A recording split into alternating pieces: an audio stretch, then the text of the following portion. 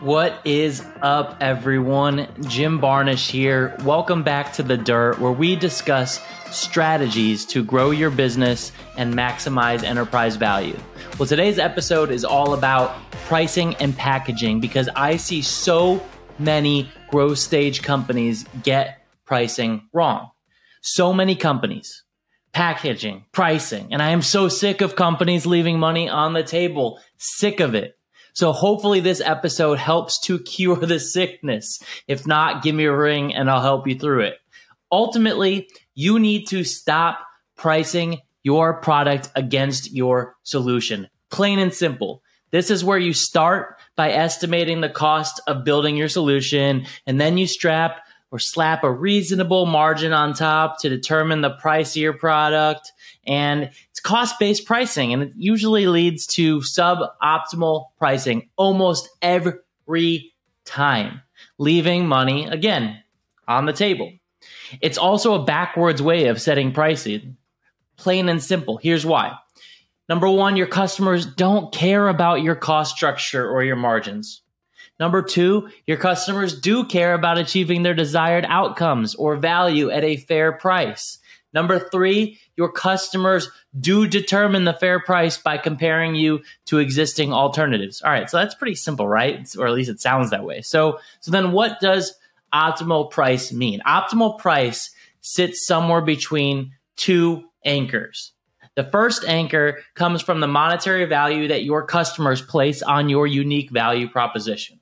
A customer will only use your product if they stand to realize more value for themselves than they pay you. This anchor typically sets the ceiling for your pricing. All right, and then the second anchor comes from the cost of all the existing alternatives. In other words, how much time, money, and effort are prospective customers currently spending on getting the job done? If your unique value proposition or UVP is indeed better, you can charge a premium, but be wary that customers will always compare your product against alternatives. This anchor typically sets the floor of your pricing. All right, so between the ceiling and the floor, that is where the optimal price sits, somewhere between the cost of existing alternatives and the monetary value customers place on your UVP. Okay, so now you have a general framework around setting pricing, but that's a very general answer since it's general framework. So to elaborate fuller on all of this, I'm going to walk you through three key themes on how companies get pricing and packaging wrong. So that way you can get it right. There are three major areas where companies get pricing and packaging wrong. Number one, wrong pricing structure. Number two, packaging problems. And number three, understanding competitors' pricing and place in the market, your place in the market.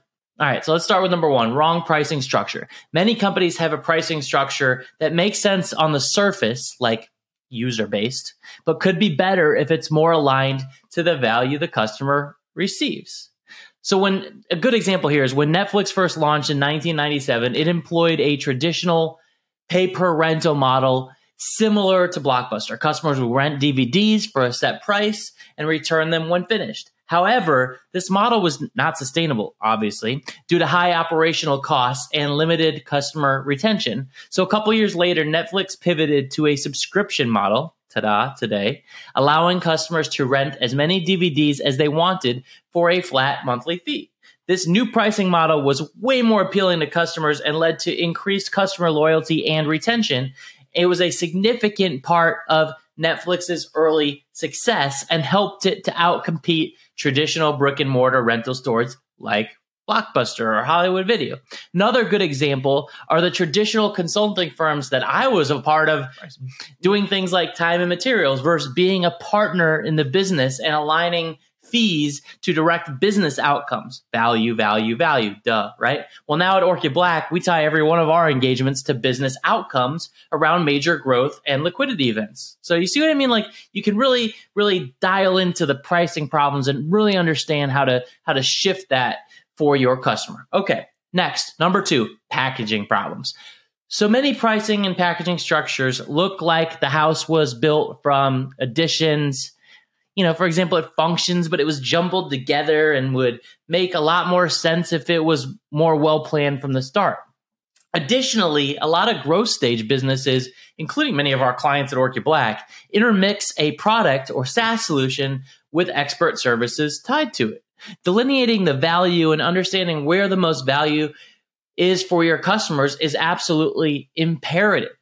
In fact, and a good example here is HubSpot, a leading customer relationship management or CRM platform, originally offered 3 separate products: Marketing Hub, Sales Hub, and Service Hub. Each product had its own pricing and features and blah, blah, blah, making it super difficult for customers to understand which product or package to choose.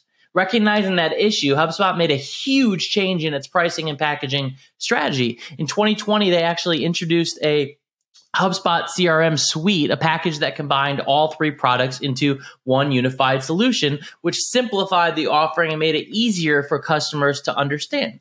Now, they still have modules and things like that make it easy for different customers to buy. But the way that they did that is they also introduced tiered pricing for the CRM suite. So they have starter and professional and enterprise in order to cater to businesses of different sizes and needs, and the modules connected. And this allowed small businesses to start with the basic features and upgrade as they grew, while larger businesses could benefit from the full range of advanced features in the enterprise tier and all the modules. This strategy allowed HubSpot to streamline their product offering, simplifying the buying process for customers, and position themselves as a super comprehensive solution for businesses at all stages of growth. The change has been extremely well received, contributing to HubSpot's continued growth and success in a super competitive CRM market. And that's just awesome, right? All right. So the third one is understanding competitors' pricing and your place in the market. Well, many companies will determine their pricing based on competitive analysis. And it's easy to understand why that's the case, but should it be that way? Are you really trying to duplicate your competitor's company? Does your brand value align to their brand value? You really have an incomplete picture of why competitors price the way that they did. While this can and should be a factor in pricing, as mentioned before in our anchoring around pricing, around value-based pricing, this should not be the be-all, end-all. Think back to earlier in the podcast as we talked about those 2 anchors, right? So that's kind of one of them is what are competitors doing? Boom. Well, one good example here is when the Wall Street Journal, owned by Dow Jones, first launched its online edition in the mid-90s. It was one of the few newspapers that charged for online content. What the hell? Why would we do that? Well, at that time, most newspapers offered their online content for free, funded by advertising revenue. However, the Journal recognized the value of its content and the audience it attracted. And so its pricing strategy was based on its understanding of its unique place in the market for them and not just what its competitors were doing. It understood its premium. While initially this was a super controversial move, it turned out to be a pretty successful strategy. And as the market evolved and more newspapers started to put up paywalls for their online content, the Journal was ahead of the curve and already had an established online subscriber base. Okay, so concluding this, right? Be sure to remember the 3 biggest pitfalls on packaging and pricing. Number 1, wrong pricing structure. Number 2, packaging problems. Number 3, understanding competitor pricing and your place in the market. And then tie these concepts that you've learned all this information from back to your own value-based pricing rather than doing stupid cost-based pricing. Remember the 2 anchors we discussed around this. Number 1, the monetary value your customers place on your offering, value. And number 2, the cost of existing alternatives, right? Ceiling and floor. Okay, done. If you focus on value-based pricing and you avoid these 3 pitfalls well, you will ensure that you do not leave money on the table and have a successful pricing and packaging strategy. And that wraps up today's episode. So remember, pricing and packaging doesn't need to be hard, but it does need to be strategic and it does need to be executed on well. If you can implement it on your own, go get them, champ. Hopefully this helps. and you can use this and listen to it again and again if needed. But if you're having a hard time executing, feel free to reach out. Perhaps I can offer some further support to you. If you found this episode helpful, please share it with other business owners and business leaders that might find it helpful. We're really looking to blow this podcast up, so any help you can offer there would be super helpful. And don't forget to subscribe to The Dirt on Apple Podcasts or Spotify for more growth insights and knowledge. Till next time, thank you so much for listening in on The Dirt. Let's grow smart and let's grow fast together. Thank you.